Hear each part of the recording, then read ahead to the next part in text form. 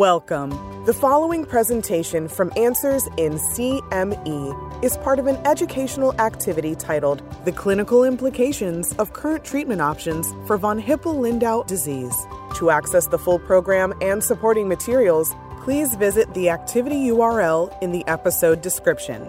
This activity is supported by an educational grant from Merck & Company.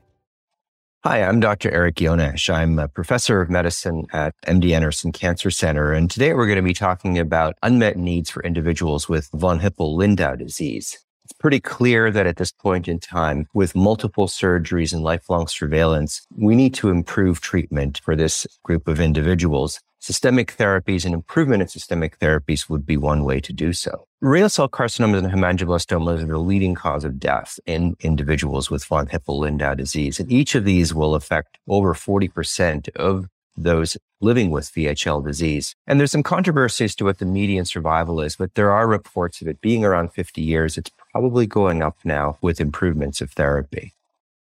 We use the 3-centimeter rule for the management of VHL-related renal cell carcinomas. This is based on research that was performed in the 90s demonstrating that individuals who have renal cell carcinomas less than 3 centimeter in size have a very low probability of developing metastases. As these tumors exceed 3 centimeters, that will increase, let's say that up to 25% of individuals will develop metastatic disease. And bear in mind that these individuals have multifocal bilateral tumors. We have to manage all of these at the same time and decrease the probability of developing renal insufficiency with the multiple procedures that are required.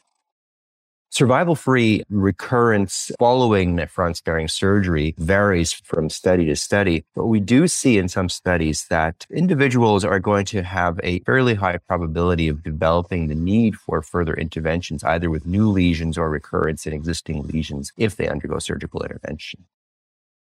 In, for example, the clinical trial that we recently did, where we tested individuals on belzutifan, around 3/4 of them had actually undergone virus surgery for renal cell carcinoma. This is very typical for this patient population. So in summary, VHL-associated RCC is a major cause of morbidity and can be associated with mortality in patients with VHL disease. Hemangioblastomas are also a major cause of morbidity. Surgical intervention for renal cell carcinomas with partial nephrectomy and ablative techniques has been standard of care, but these individuals have to undergo repeated surgeries as they will develop new lesions. In the next session, we're going to talk about guideline-recommended treatment options for the management of VHL disease. In this session, we're going to talk about guideline-recommended treatment options for managing VHL disease. Obviously, we're dealing with pleiotropic disease. We have renal cell carcinomas. We have pancreatic neuroendocrine tumors. We have hemangioblastomas. We're going to be focusing a little bit more on the renal cell carcinomas here, as some of the guidelines, including the NCCN guidelines, have really been focusing on these. At this point in time, guidelines will recommend the management of local renal masses in patients with VHL under the 3-centimeter rule. The idea is that we perform procedures when necessary, knowing that individuals are going to have to undergo multiple procedures in their lifetimes. We want to minimize the probability of developing metastatic disease, but we want to maximize renal function and also minimize morbidity from surgery. In terms of other treatment options for individuals with renal cell carcinoma-associated VHL disease, and this again applies to all of the organ manifestations, in the NCCN guidelines, preferred regimen is belzutifan, and useful under certain circumstances is pazopanib.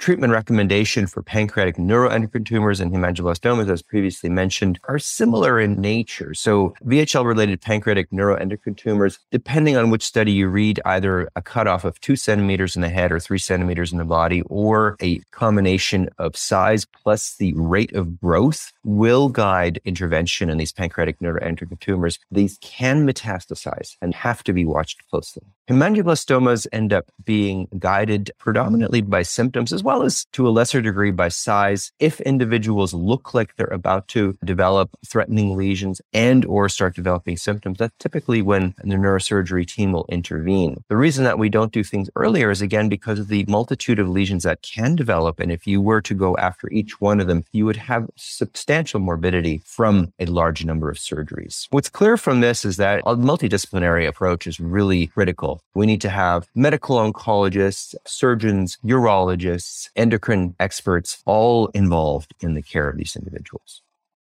So in summary, management of VHL disease requires a multidisciplinary team. We need to have lesion-specific interventions as the need arises, and obviously inferred in that is regular imaging to follow up. Decisions for performing interventions is based on lesion size and risk of organ damage. And there are now some systemic therapy options available that might be appropriate in certain individuals with VHL disease. In our next section, we're going to dive into the clinical implications of the efficacy data for systemic therapy for VHL-related lesions in a bit more depth.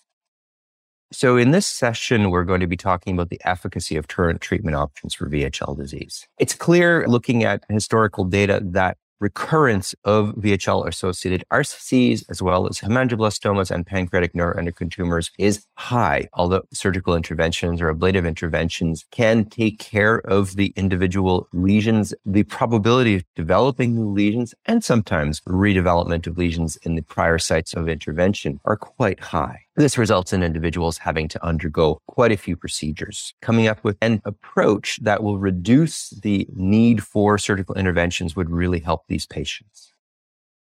Belzutifan, a HIF-2 alpha inhibitor, was FDA approved for patients with VHL-associated RCC, pancreatic neuroendocrine tumors, and hemangioblastomas in August of 2021. If we look at the data in the 61-patient study, we can see that the primary endpoint, which was objective response rate in VHL-associated RCC, initially was 49% with no progressors as best response. Further update of these data at ESMO this year demonstrate that the objective response rate has actually increased already to 64%. In terms of progressive disease as best response, there were no individuals that were upfront progressors. We do see with 3.5 years follow-up that there are some individuals that have started to progress, but they're still less than equal to 10% of the entire population. So the durability of response with belzutifan is quite high. Similar data have been seen in non-renal cell carcinoma manifestations for VHL disease. Pancreatic neuroendocrine tumors had an astounding 91% objective response rate, and this remains pretty similar at the 38-month follow-up. Central nervous system hemangioblastomas, 30% objective response rate, rising into the low 40s at the 38-month follow-up.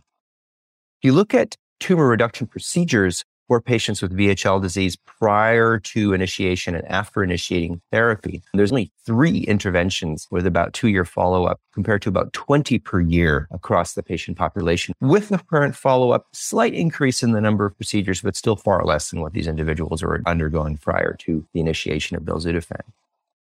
Pazopanib was looked at in VHL disease. We saw objective response rates of 52% in the kidney, 4% in the CNS, and 53% in the pancreas. This is a somewhat more toxic agent, as we're going to be talking about in a subsequent section. In summary, belzutifan has been shown to be active in VHL-related RCC, hemangioblastomas, and pancreatic neuroendocrine tumors. Pazopanib also induces reduction in VHL-associated RCC lesions, pancreatic lesions, and to a lesser degree, hemangioblastomas, but is not currently FDA approved. So in our next section, we're going to talk about safety of the current treatment options for VHL disease. In this session, we're going to talk about safety of the current treatment options for VHL disease. Looking at some of the major limitations of surgery, we do see that surgery obviously has perioperative complications like bleeding, urinary fistula. Radiofrequency ablation can result in fever, infections, hematomas. So surgical interventions are certainly not benign in any way, shape, or form. And there's overall long-term additive trauma to the organ as well as to the individual with these multiple surgeries. With systemic therapy options now becoming available, let's focus on belzutifan's toxicity profiles. There's 3 areas that I want to highlight.